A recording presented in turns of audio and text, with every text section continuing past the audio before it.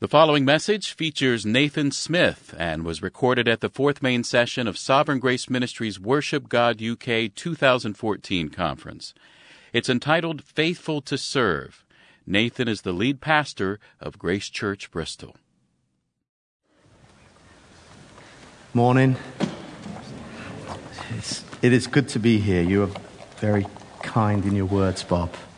But I am pleased that half of my children can be here, and don't worry, they're not knocking off school. They are homeschooled, and so they have been excited about this conference as they've seen us work behind the scenes. And so I told them they could come this morning. One of the reasons I wanted them to come this morning is because just trying to hold this together. I want to impact them in the same way that my dad impacted me when it comes to serving. And he's not here this morning because he's serving us in looking after the other half of my family. And I grew up in a household where my mum, before she went to be with the Lord, and my dad worked tirelessly behind the scenes, serving. And I hope what you hear this morning is the result of my dad's faithfulness. And I wanted to pass that on to them. So it's good to have you boys. Love you. Let's pray.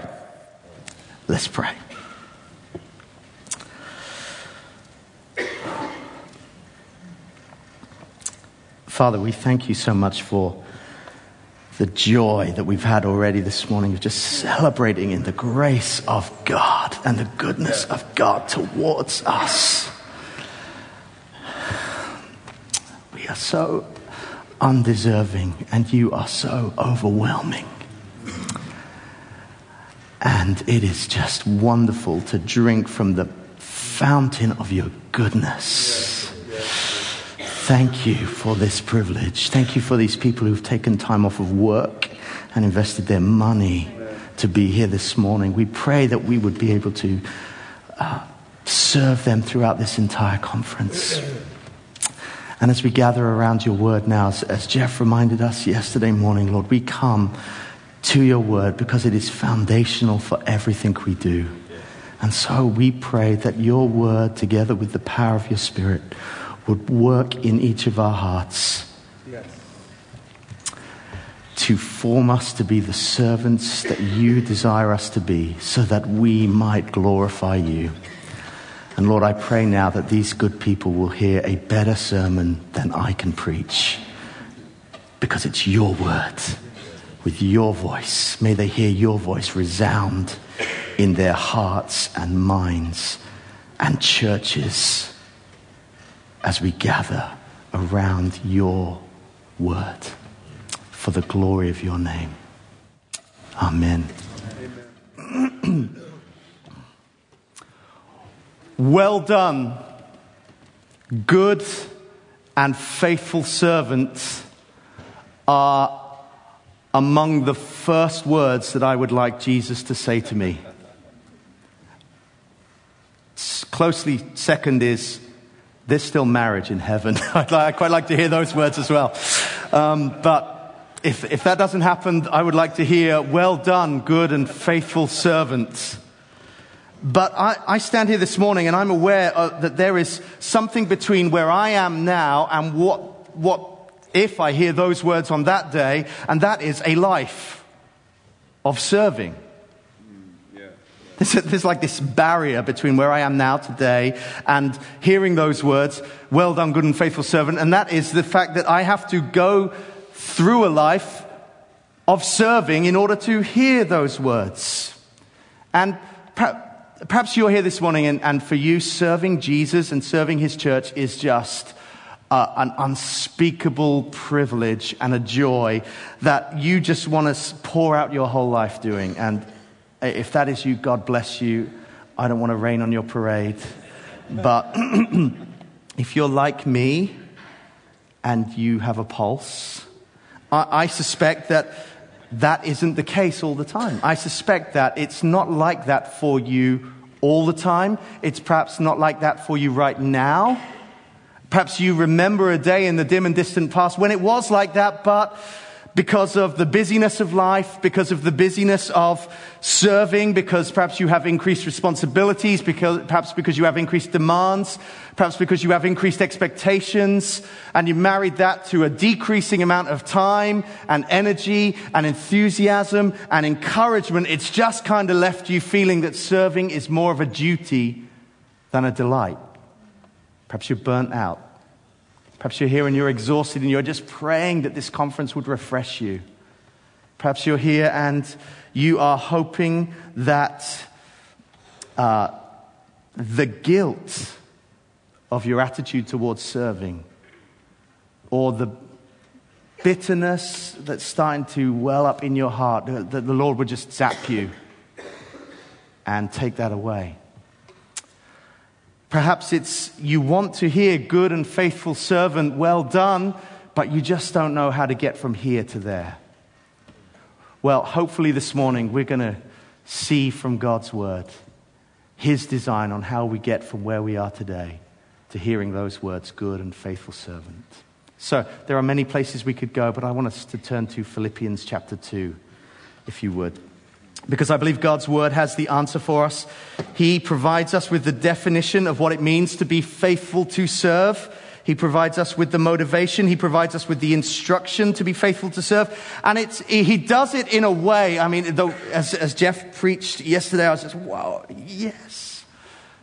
God's word is not like a serving espresso that you kind of just drink down and it will somehow spur you on for the next time that you serve, but after that the effect will fade away. Neither is it a guilt-fueled adrenaline to just do better. Come on. But God's word is going to help us, I believe, to faithfully serve our whole lives in the face of weariness, setbacks, criticism, seasons of spiritual dryness and drought. When you feel like throwing in the towel, God's word is going to serve us. And I believe it'll serve us when Matt Redman is on the phone and saying, can I come and tour with you? When things are going well, when things seem to be happening, God's word is going to keep our feet grounded. Amen. And my prayer today is, however you serve, whether it be pastor, worship leading, musician, singer, songwriter, sound person, that we would that God's word would help us in our love for Jesus, in our joy in Jesus, and then only then in our serving of Jesus. So, if you are in Philippians, let me just give you a bit of background. It's probably Paul's most personal, Spirit-inspired letter to a church that he loves. And it's just dripping with this love and affection that he has for his people. It's continually expressed throughout. It's his thank you letter to this church for the way that they have supported him, encouraged him, been kind and generous to him in providing him financial assistance as his partners in the gospel. But it's much more than just a thank you letter. It contains Paul's pastoral heart that he wants to share with them, truths that will encourage them in their unity in the gospel, in their steadfastness in the gospel, in their joy in the gospel. And I believe it's going to do that for us this morning. So let's read. I'm going to begin in verse 27 of chapter 1. Go right through to the end of verse 11 in chapter 2. This is God's word. Only let your manner of life be worthy of the gospel of Christ, so that whether I come and see you or am absent, I may hear of you, that you are standing firm in one spirit, with one mind, striving side by side for the faith of the gospel, and not frightened in anything by your opponents. This is a clear sign to them of their destruction, but of your salvation, and that from God. For it has been granted to you that for the sake of Christ you should not only believe in him, but also suffer for his sake, engaged in the same conflict that you saw I had, and now hear that I still have. So, if there is any encouragement in Christ, any comfort from love, any participation in the Spirit, any affection and sympathy, complete my joy by being of the same mind, having the same love, being in full accord and of one mind. Do nothing from rivalry or conceit, but in humility count others more significant than yourselves. Let each of you look not only to his own interests, but also to the interests of others. Have this mind among yourselves, which is yours in Christ Jesus, who, though he was in the form of God, did not count equality with God a thing to be grasped, but made himself nothing, taking the form of a servant, being born in the likeness of men, and being found in human form, he humbled himself by becoming obedient to the point of death, even death on a cross. Therefore, God has highly exalted him and bestowed on him the name that is above every name, so that at the name of Jesus every knee should bow in heaven and on earth and under the earth, and every tongue confess that Jesus Christ is Lord, to the glory of God the Father. Wonderful words. God's words. Now, verse 27 is, I think, the central command of the central section of Philippians. It's the central command of the central section. It is, I think, the headline verse for the whole section that runs from verse 27 right through to the end of verse 18 of chapter 2. And all of the commands and the exhortations that flow after verse 27 are there from Paul to explain and expand and apply what he's getting at in verse 27. So I just want to spend just a moment there in verse 27, because it comes with a tremendous force and an urgency. Only this. It's like Paul is sitting down with him and saying, this thing and this one thing only. This is what I want for you. This is the only thing, the one thing that I want for you. And it follows on the back of verses 12 to 26 of chapter 1, where Paul has just told us that all of his life and all of his actions and everything that he does is determined with reference to the gospel. And he wants that to be the same for his readers, for the Philippians and us. In light of the gospel, this and only this. Live a life worthy of the gospel of Jesus Christ. Now, verse 27 is actually, I don't even attain to Bob's imaginary 5th level educational standards that he kind of just gave. So, I don't know, but in my reading and understanding, there are 6 Greek words here. There's one word that's translated into 6 English words, 1 Greek word. And our English translations have missed what Paul is getting at here, because there's a Greek word. It's Jeff, I hope you'll correct me if I'm wrong. It's a verb. It's a doing word, which is basically, I won't pronounce it in Greek, but it's translated, live as a worthy citizen. Live as a worthy citizen of the gospel of Jesus Christ. And that would have had meaning to the Philippians, because they were living in the Roman Empire, and Philippi was kind of like a mini Rome. It was part of the empire that was a mini Rome. It was a colony, but it was politically, socially, architecturally, in their dress and the language and the customs and the laws and the culture that they engaged with. They identified with Rome. They were citizens of the Roman Empire, and that came with certain privileges of protection and safety, but it came with certain responsibilities. Citizenship meant that you had to live a life in such a way that you didn't defame the glory of Rome. That you didn't do anything to bring shame upon the empire. When Paul is using that word, he's trying to connect the Philippians. You know how you live towards the Romans? Not wanting to bring shame, not wanting to defame. Now, he's taking it up a whole new level. Live as a worthy citizen, not of the Roman Empire, but as of the gospel of heaven. Live as a citizen of heaven. This is a call to faithfulness. Right there, verse 27. It's a call to believers to live a life that lives up to the gospel, that fits the gospel, that lives out the gospel. It's a call to be faithful, to receive, to proclaim, to engage, to serve, to grow, to prepare for suffering and death. And he touches on that in verses 28 to 30.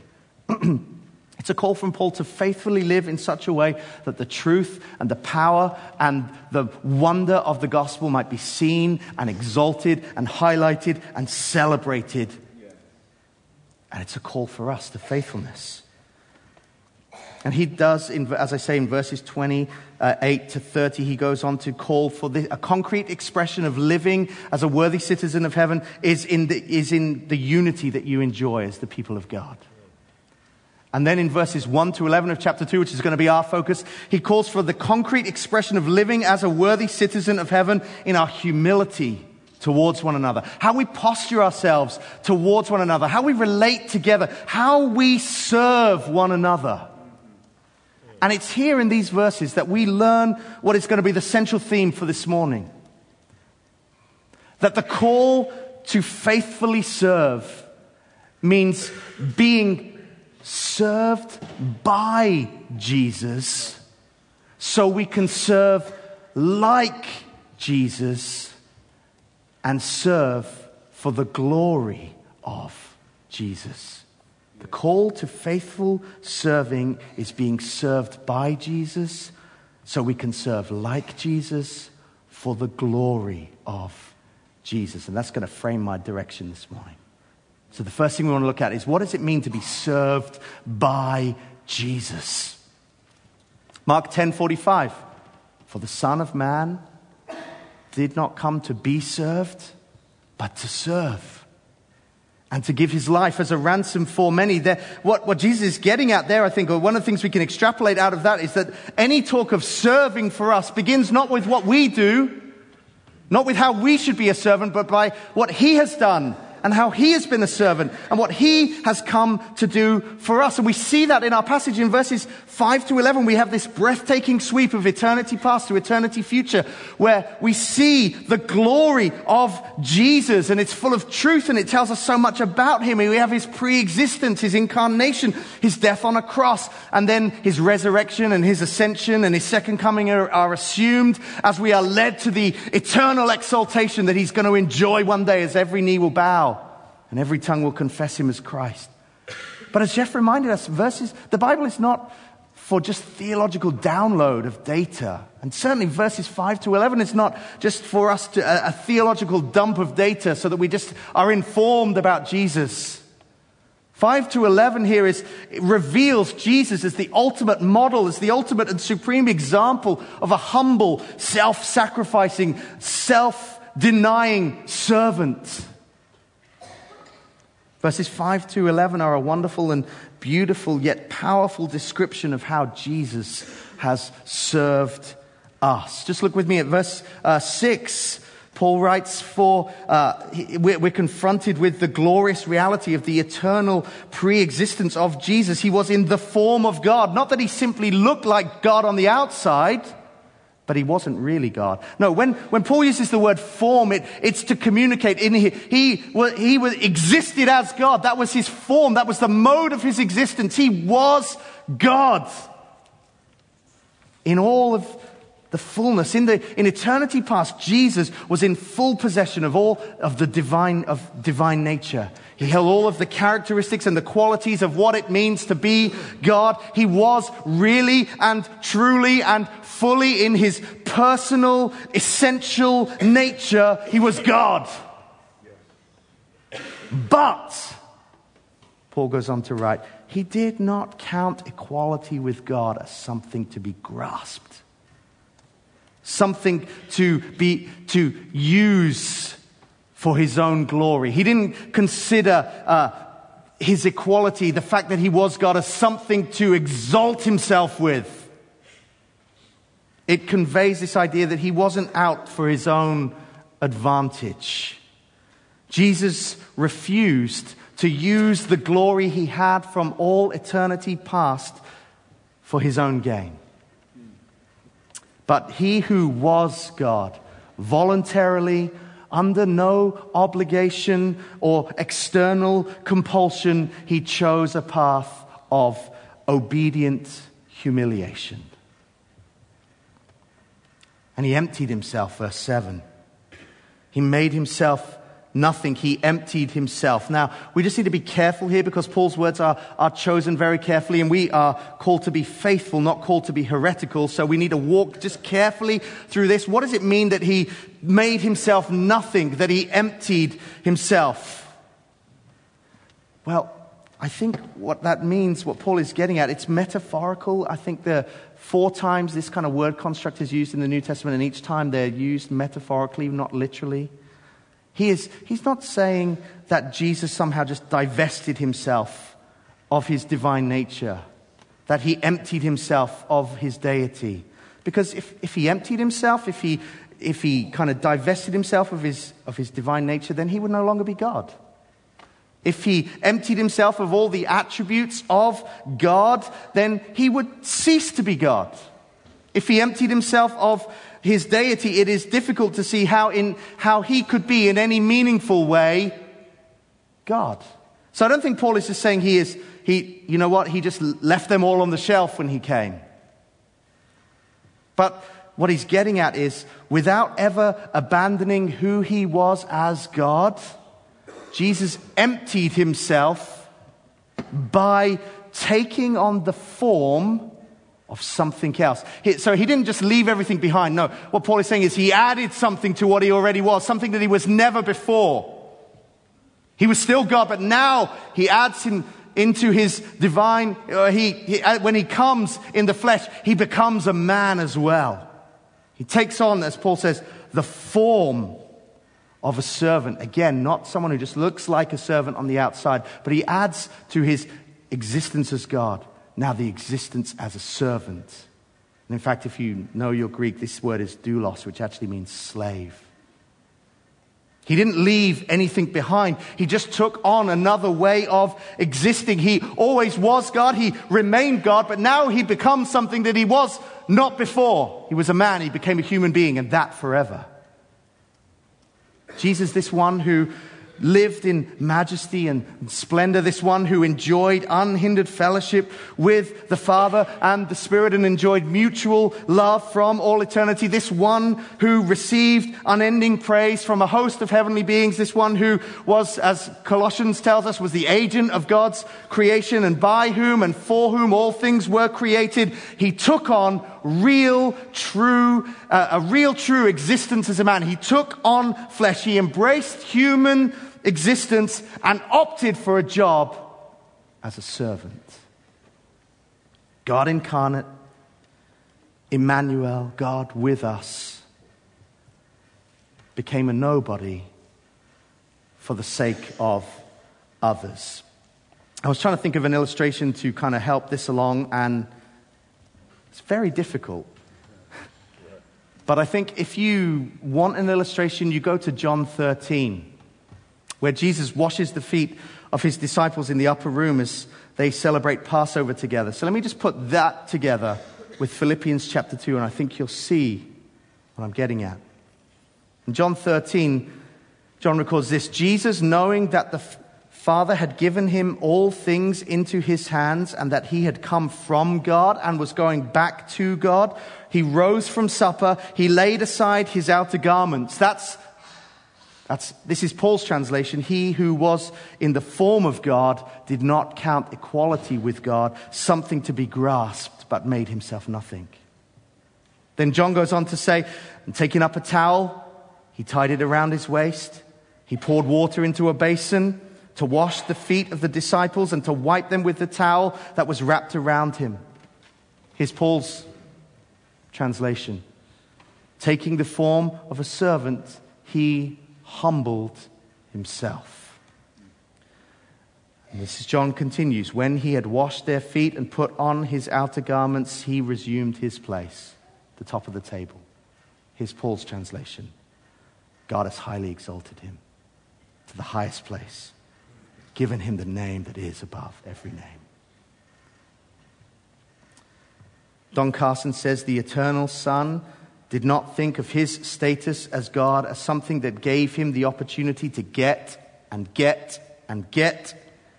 Instead, his very status as God meant that he had nothing to prove, he had nothing to achieve, and precisely because he is one with God, he made himself nothing and gave and gave and gave. Love that. But then he goes even further.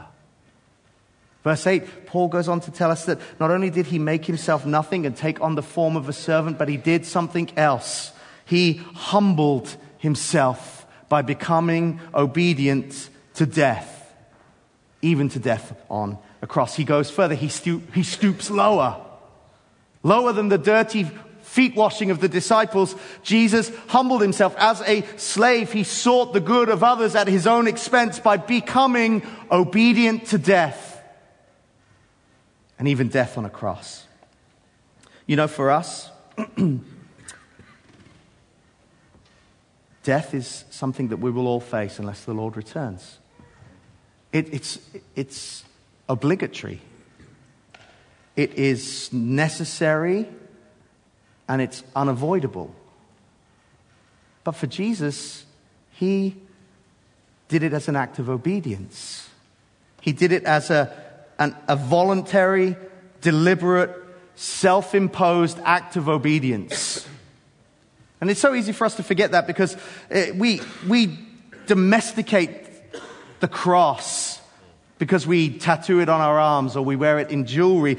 And we miss the shock and awe that Paul is getting at. This Son of God was nailed to a cross. Crosses in the Roman times were reserved for slaves and rebels and anarchists. It was brutal, it was savage, it was scandalous, it was bloody, and it was cruel. So inhumane that they banned it in the end. They couldn't face it anymore. It invoked horror. It was too shameful to mention in polite conversation. For Jews, it was the curse of God. Cursed is he who hangs on a tree. It was the lowest point you could get. It was as bad as it got. And yet Jesus went there voluntarily. He emptied himself. He stepped out of the glories of heaven. He embraced human existence, took a job as a slave, and then died an odious, revolting death on a cross that was reserved for the dregs of the criminal underworld. And he did that for you and me. He served us. He was betrayed, he was arrested, he was beaten, he was mocked, he was nailed, he was hung, he was cursed, he was judged, he was killed. For you. For me. Because he loved us. Because he came not to be served, but to serve. To give his life as a ransom for many, to save us, to rescue us, to redeem us from sin and death and hell.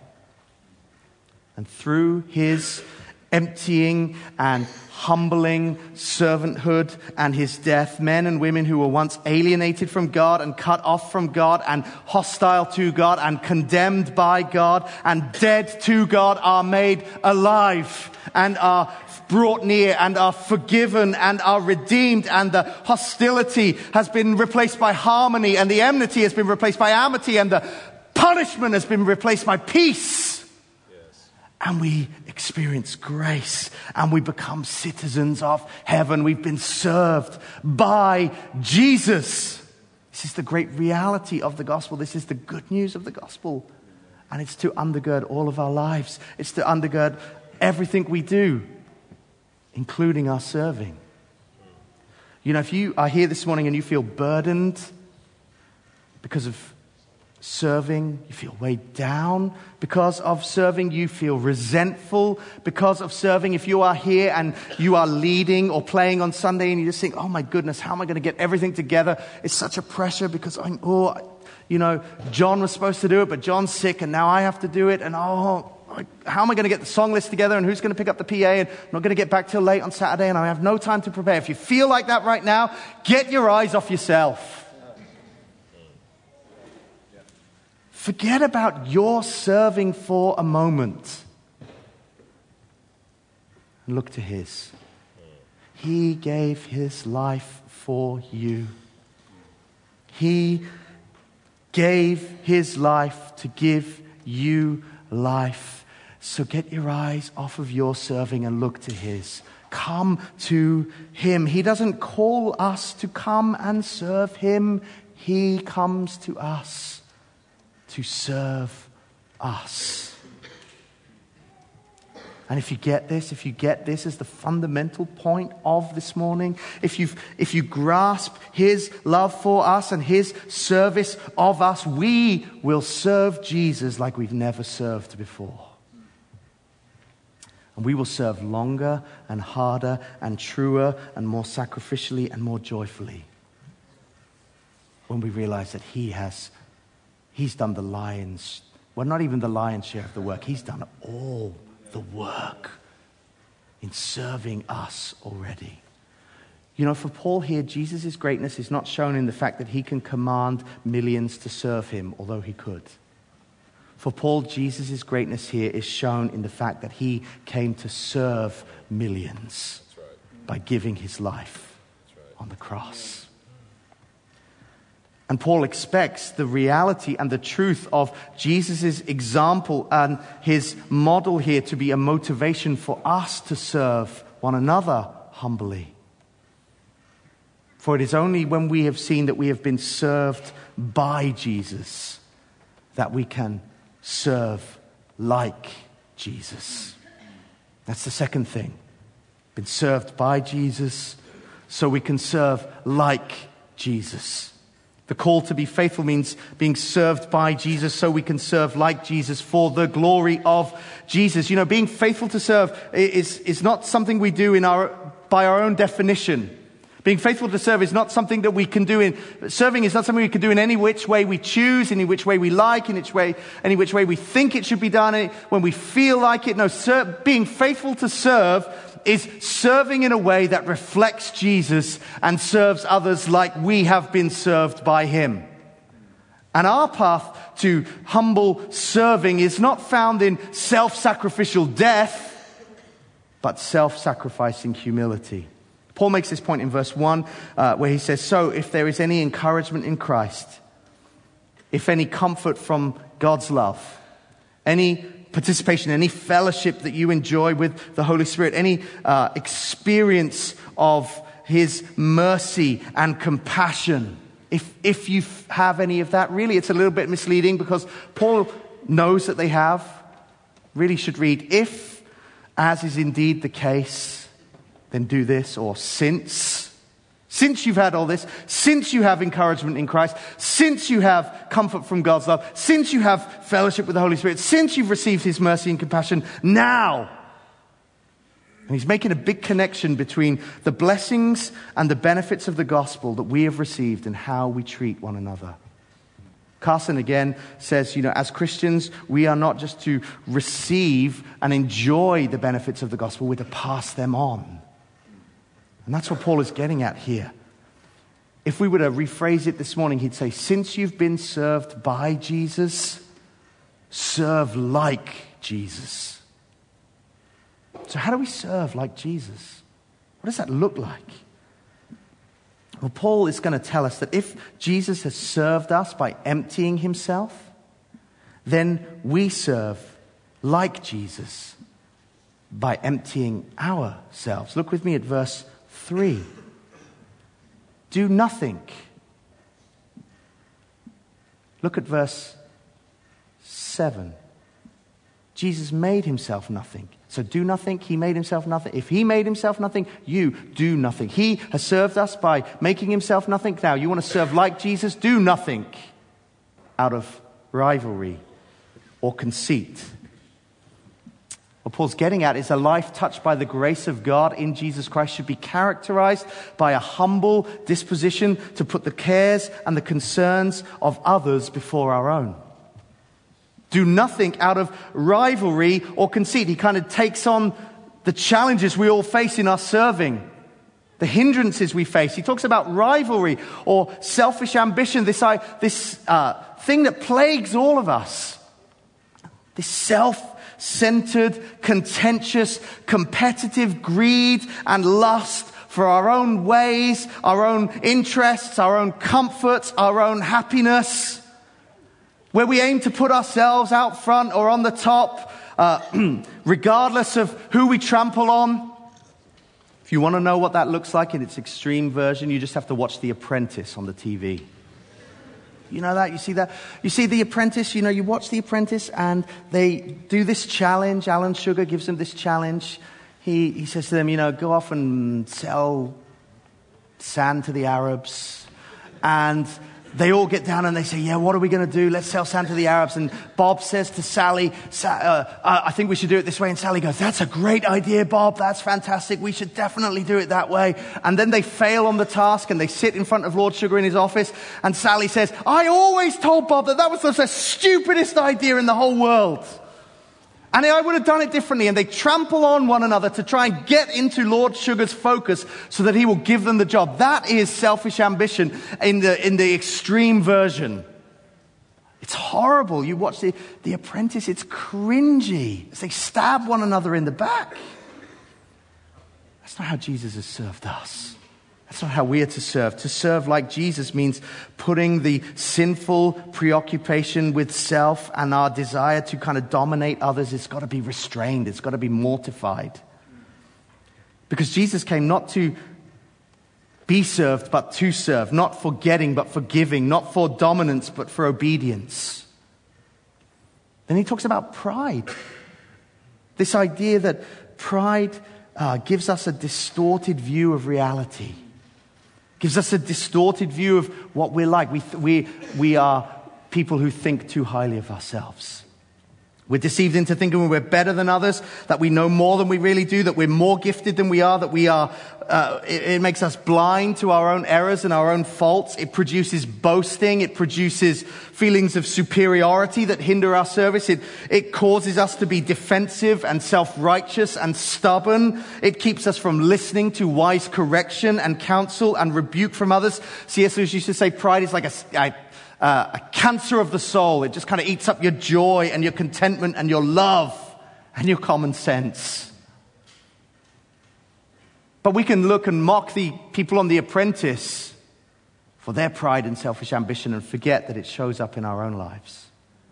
As I was preparing this message, I'm aware that there are, sat on the front row, people with more degrees than Fahrenheit. You know, their names are on books at the book table. The only place you will find my name on the book table is on the IOU that I wrote for some CDs. We've got PhD people. We've got some of the cleverest people on the planet here, in my opinion. Ike, Jeff, Tim Chester. Sorry, Bob.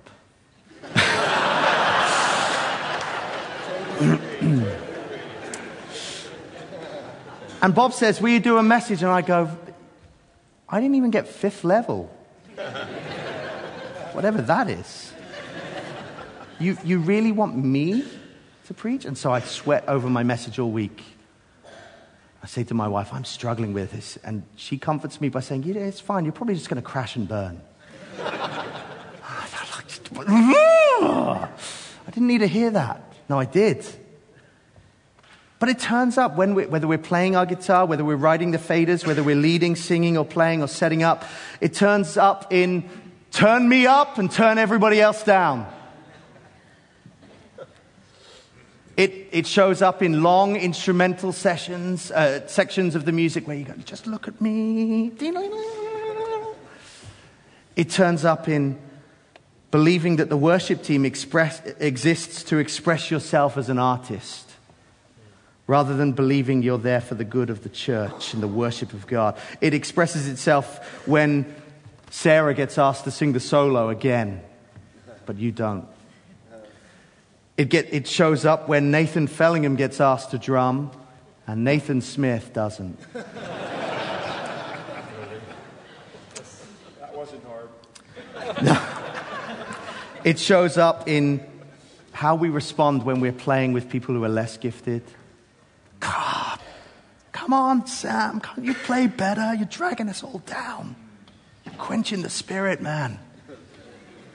If you hit another duff chord, I'm going to hit you.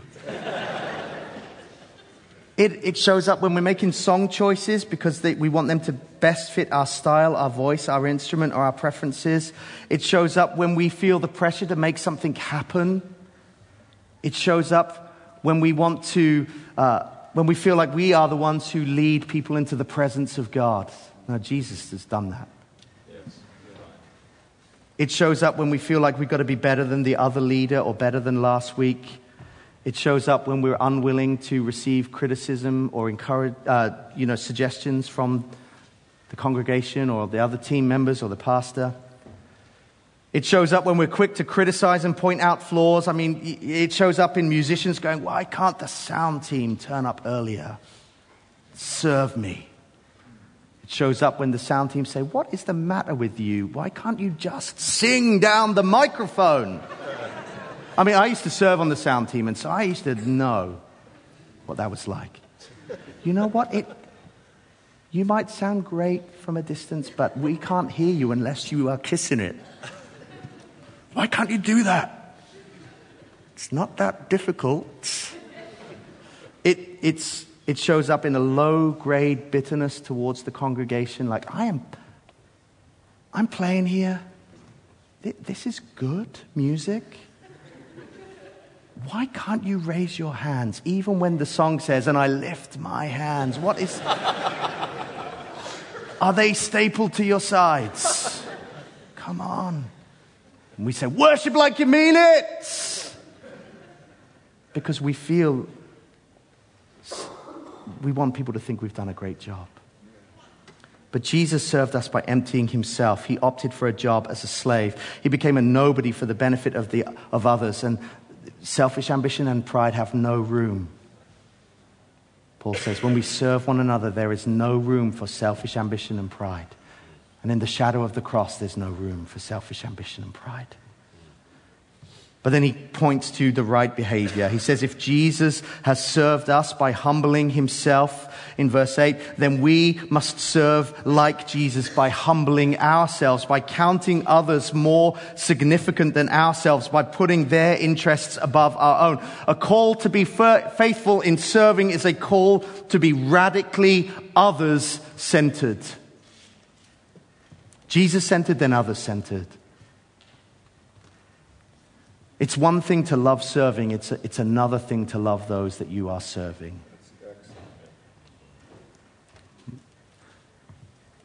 Paul calls us to a humility, not a cringy, groveling civility, but an absence of self-exaltation, a putting of others first, a not being preoccupied with ourselves and our own needs, but promoting and the advancement and meeting the needs of others, actively looking for ways to faithfully further the well-being of others, but to love others. Jesus was not some self-centered, egocentric deity.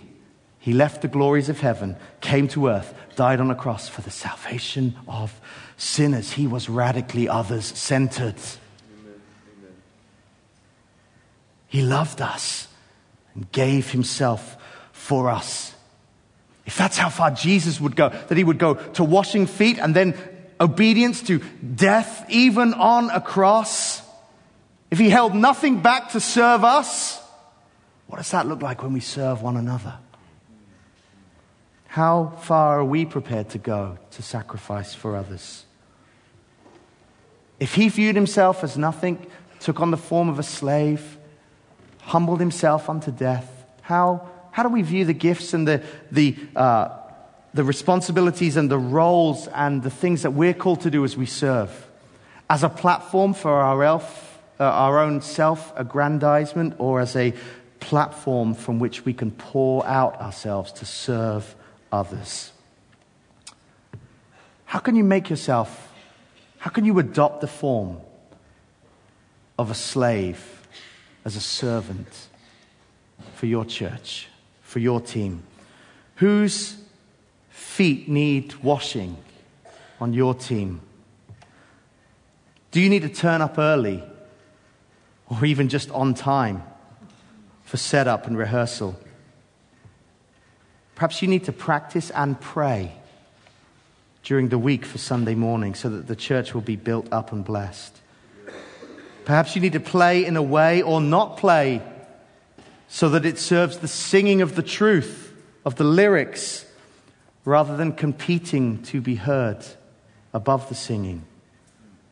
Perhaps it's training yourself to look for ways to encourage your team rather than be the first one to criticize them. You know, worship leaders are your worship people, your team, your band. They're not your minions to run around serving you. If you do, you're a despicable me. You know what? They are not minions. We need to love our team because they are fellow servants. Loving and humbling ourselves like Jesus humbled himself could look like choosing songs that anyone can sing, choosing songs for their Jesus-centeredness and how faithful they put biblical truth in the mouths of the people in your church rather than being cool or popular. It's pursuing excellence and growing in skills so you're not a distraction when you play. It's making much of Jesus and finding ways to point away from yourself to him. It's submitting to your pastor and trusting their intentions are to serve your church even when they want to sing that song from the 70s. It's showing up with a towel on a Sunday morning, metaphorically, to wash feet. It's not showing up with a scorecard to judge the show. And a life touched by the grace of God is characterized by a humble disposition to put the cares and the concerns of others before our own. We've been served by Jesus, so we can serve like Jesus for the glory of Jesus. Quickly, verses 9 to 11. Well, actually, if you just look with me, 6 to 8 is all about what Jesus did. How he served us actively, decisively, deliberately. Verses 3 and 4 are about what we do actively, decisively, deliberately to serve like Jesus. Then verses 9 to 11 is about what God the Father has done because of Jesus. Jesus, who emptied himself, who became a slave, who humbled himself to the point of death on a cross, God now lifts him up to He lifts him up from the deepest depths and exalts him to the highest heights, to the greatest possible degree, to a degree that was never previously reached, a place of unparalleled honor, of absolute authority, and as the object of universal worship for all eternity. He has highly exalted Jesus, bestowed on him the name that is above every name. When he talks about the highest place, he's not just talking about that Jesus is one step ahead of us. It's an expression of the excessiveness of his exaltation. He's not just one notch higher. It's not like we got the silver medal in serving and he got the gold medal. He's in a different category altogether, in a different class all by himself. And God is working all of creation and all of history and all of humanity and all of Jesus' serving and all of the universe towards the goal of the glory of Jesus Christ. And all of our serving should be working towards that goal too. All of our serving should be working towards the goal of Jesus Christ. God is not looking for rock stars. He already has a rock star. Jesus Christ, his son.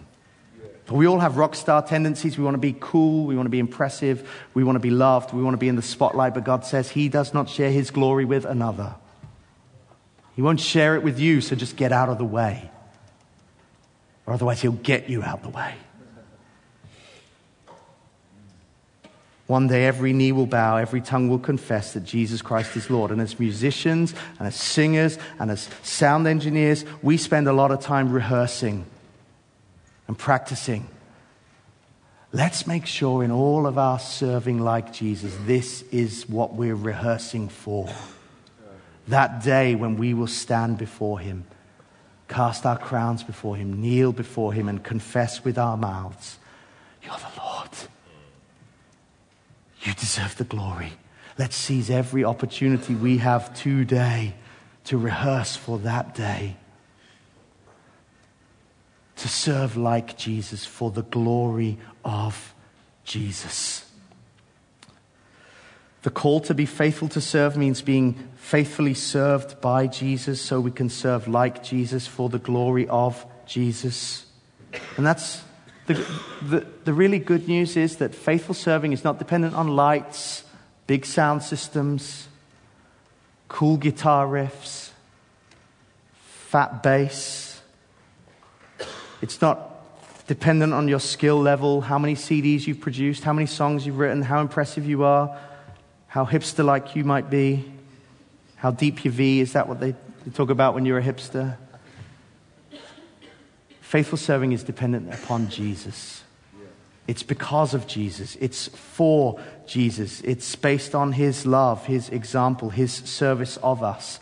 And only then are we free and motivated and empowered to serve like him in humility with love for the glory of his name. And that's good news because that can happen in small churches with meager resources, with people of ordinary gifting. With all of our weaknesses and faults and sins, we can still be faithful. And when we've been served by Jesus, and we serve like Jesus, and we serve for the glory of Jesus, just as in verses 9 to 11, God gives his yes to Jesus' service, I think he will give his yes to us. Not that he will exalt us to a high place, but he'll say to us, well done, good and faithful servant. Let's pray. You've been listening to a message by Nathan Smith entitled Faithful to Serve. It was given at the fourth main session of Sovereign Grace Ministries Worship God UK 2014 conference.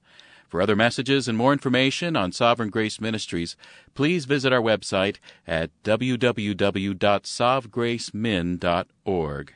That's www.sovgracemin.org.